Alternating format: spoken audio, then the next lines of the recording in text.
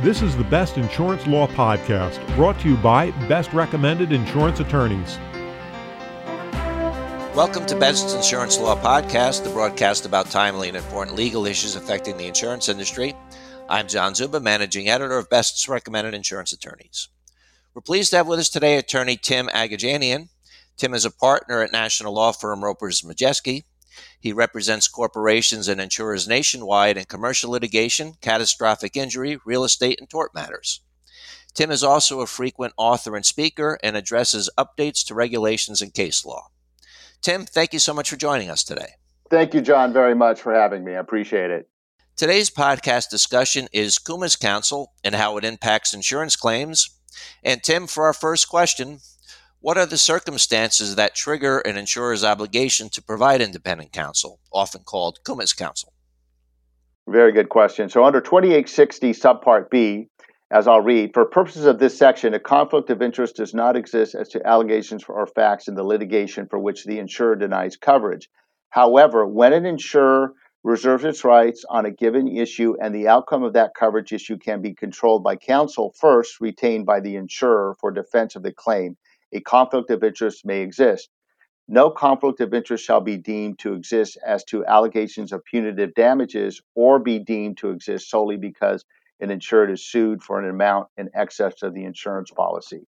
So the Kumis Counsel name came from a case that was decided in 1984 in California entitled San Diego Navy Federal Credit Union versus Kumis Insurance Society, Inc. And that decision, which came down in the Court of Appeals in the 4th District in 1984, created scenarios wherein insureds who were defended by insurance companies could choose their own counsel and be paid for by the insurance companies. Since that time, because of some abuses and interesting background issues, the California legislature really enacted a statute now called the Kumis statute. It's 2860 California Civil Code Section 2860. And here are the circumstances that require insurance companies to provide its insureds with independent counsel when they're in a suit and providing defense. One, where there's under 2860 subsection 1, where the insurer reserves its right on an issue and the outcome of that coverage issue can be controlled by the insured's retained counsel. That's 98% of the time when that statute triggers independent counsel, and that is the enabling legislation that came from the Kumis case. Very quickly, there are several other subparts that would institute or require independent counsel to be appointed. The second one is when the insurer insures both the plaintiff and the defendant. Pretty obvious conflict of interest. Subpart 3 of 2860 is where the insurer has filed suit against the insured. Whether or not the suit is related to the lawsuit, the insurer is obligated to defend.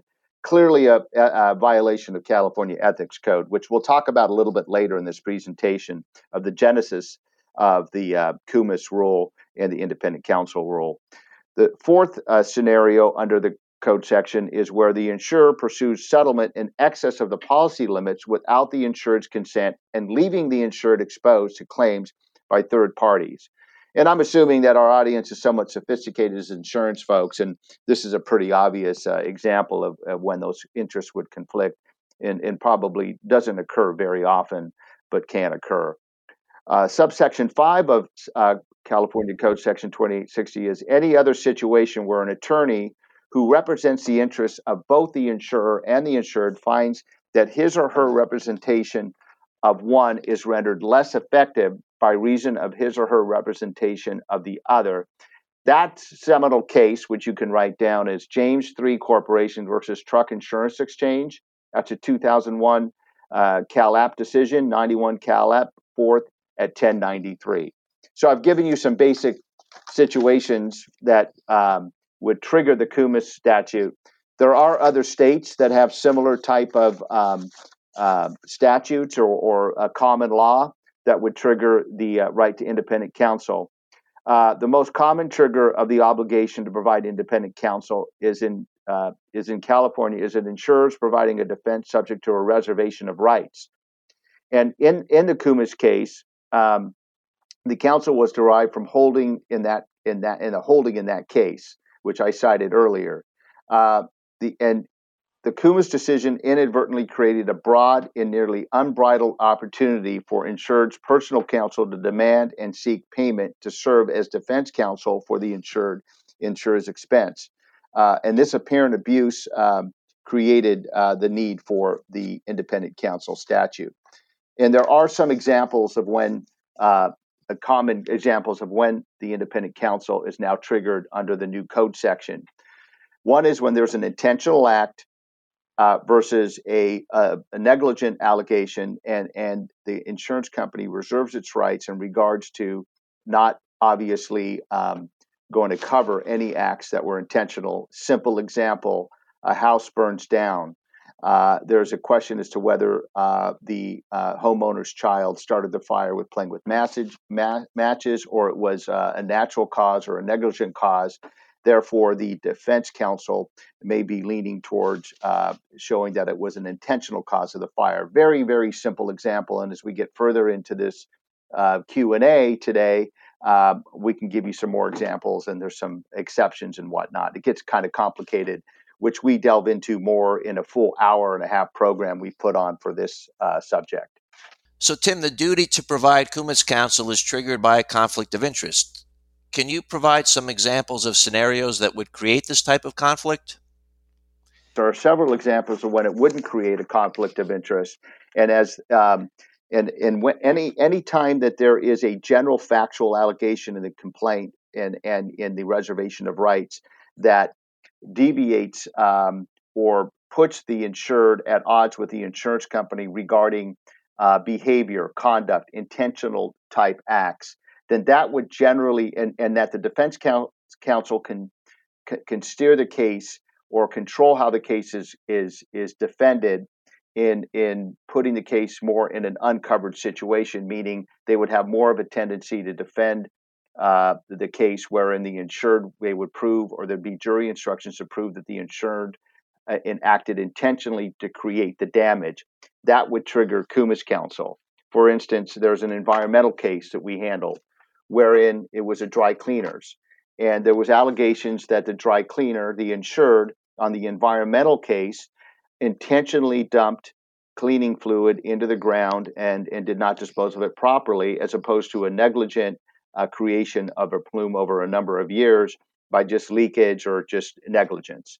In that case, the reservation of rights triggered an independent counsel, and there's many other examples.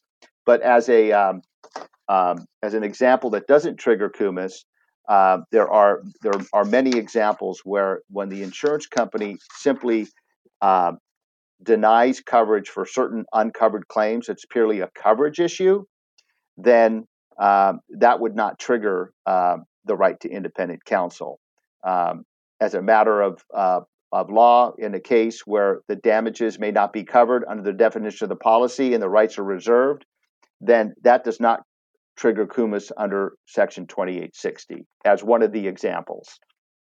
There is an exception under construction defect cases under the Blanchard case, which I can cite for you, wherein if it's work product that's being challenged and you're reserving your rights, the workmanship was not good, but it did not result in damages, that's an exception where it does not trigger Kumis counsel. So most of your construction defect cases, even though there's a reservation of rights made on the workmanship, you just did not build the house or the detail correctly. And if there's no resulting damage, then there's no covered damages. That's a good example under the Blanchard case. I give you the site, 2 Cal App 4th, 345, which is kind of a carve out of a typical situation where there's an allegation of intentional acts or acts of the insured that will not trigger Kumis. Tim, can you tell us, are there any other distinguishing conflicts that will trigger Kumis counsel and others that may not? So there's no simple test to determine when the right to independent counsel arises. Further, not every conflict of interest activates an obligation to provide the insured defendant with independent counsel at the insurer's expenses.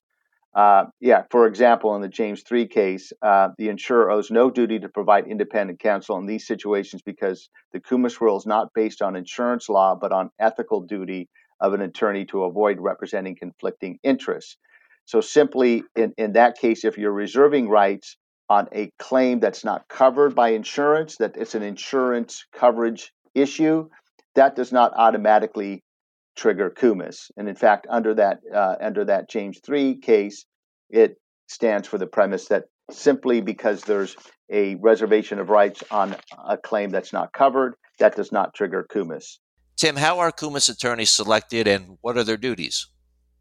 Under subpart C, here are the requirements under 2860 of selection of counsel. 1, at least 5 years of civil litigation practice, which includes a substantial defense experience in the subject at the issue in the litigation.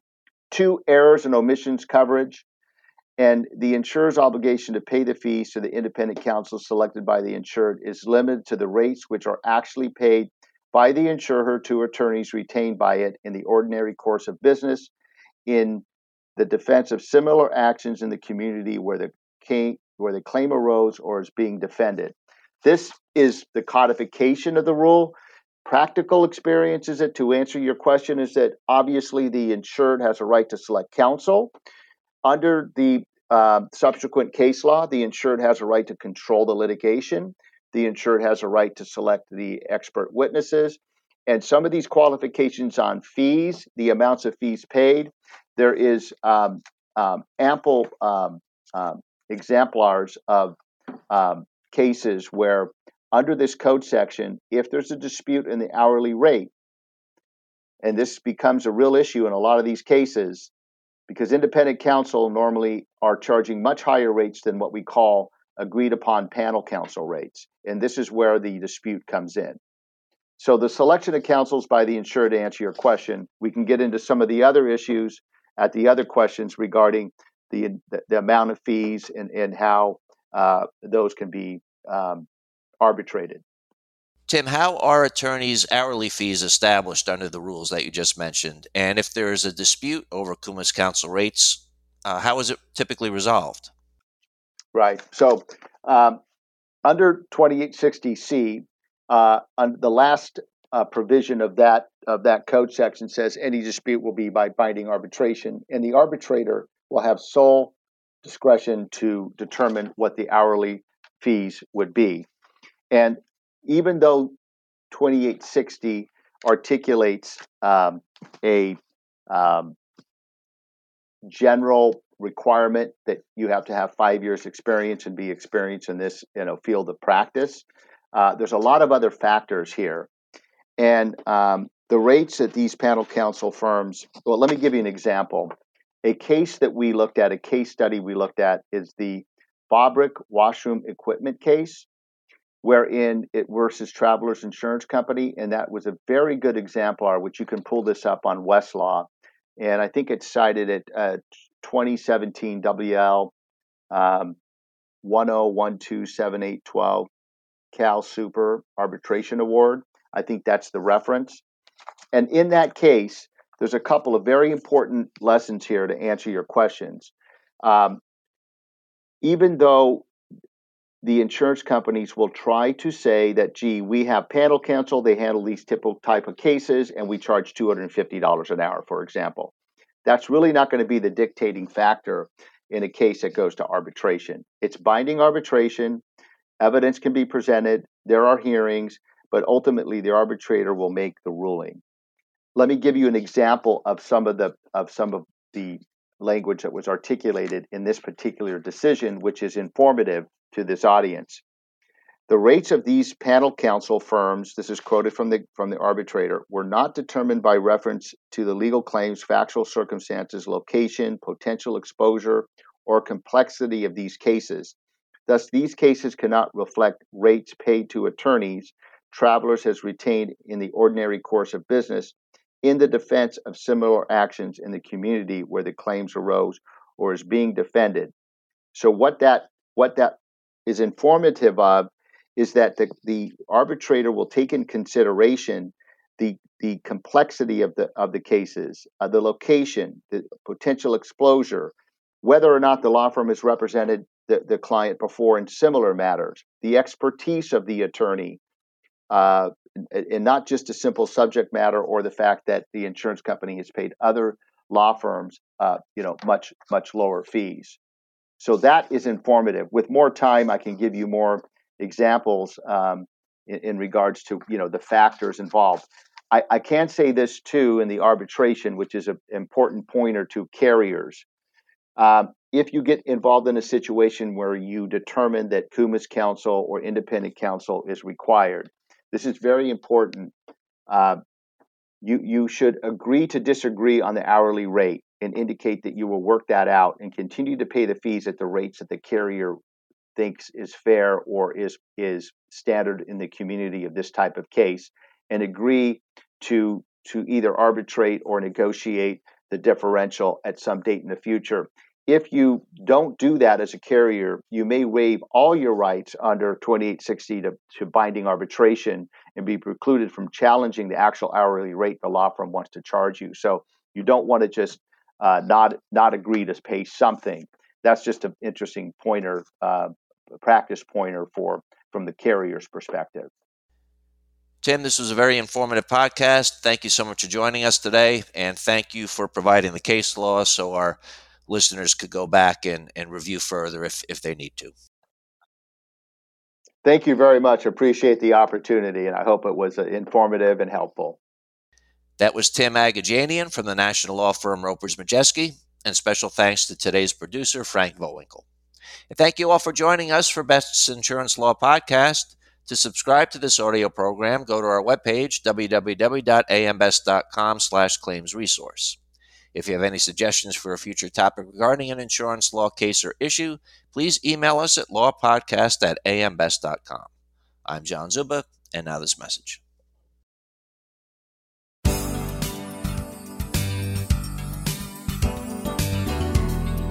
Best Insurance Professional Resources features valuable insurance industry content, including searchable profiles of client-recommended insurance attorneys, adjusters, and expert service providers.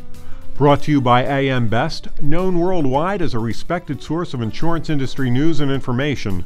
Visit ambest.com/claimsresource.